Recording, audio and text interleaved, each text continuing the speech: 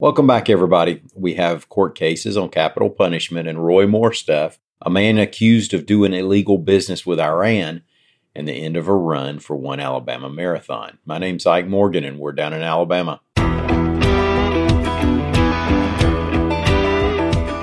Let's catch up on a couple of court cases that have been in the news. First, one between the state of Alabama and death row inmate Alan Eugene Miller. Miller is one of the inmates Alabama was not able to execute through its lethal injection protocol earlier this year. His legal team had taken the state to court claiming that he had chosen to die by nitrogen hypoxia. Nitrogen hypoxia, however, has not even entered the testing phase, so at his execution, the state tried to use lethal injection but could not access his veins in a timely enough manner to perform the execution as it's required. Now, AL.com's Ivana Rinke reports that, according to records filed Tuesday, the state has now agreed to not execute Miller by lethal injection. So that lawsuit has now been dismissed. Miller was convicted of killing 3 co-workers or former co-workers at 2 businesses in Pelham in 1999.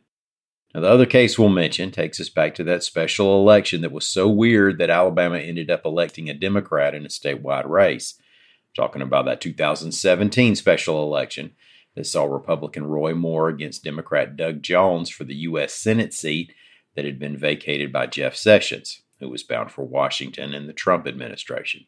Now, during that 2017 election, and I know you remember this, allegations of inappropriate behavior by Moore from decades earlier began surfacing, accusing the former Alabama Chief Justice of putting the moves on teenage girls back when he was around 30 years old.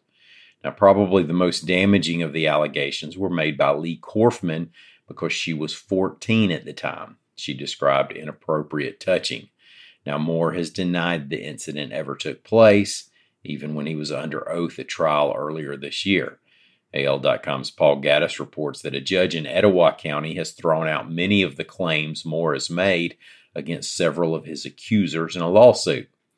Circuit Judge Jack Meggs threw out all claims against Korfman, saying that an earlier countersuit found no defamation on either side and that those claims can't be taken up in a different court. For 4 other defendants, Meggs threw out 5 of 6 counts, leaving only the defamation claim in place as the case proceeds. Now, this is your reminder to mind who you're doing business with. AL.com's Carol Robinson reports that an Alabama man is facing federal charges over alleged violations of U.S. sanctions against Iran.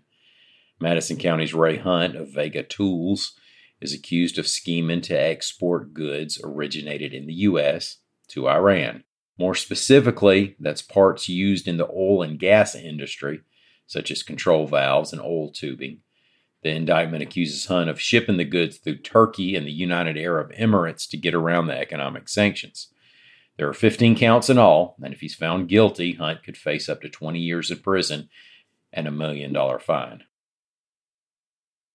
Birmingham's Mercedes-Benz Marathon will end its run at 21 years, reports AL.com's William Thornton. The final Mercedes will be held February 12, 2023, with start and finish at Lynn Park in downtown Birmingham. Race officials point to rising costs and decline in financial support among reasons for shutting it down.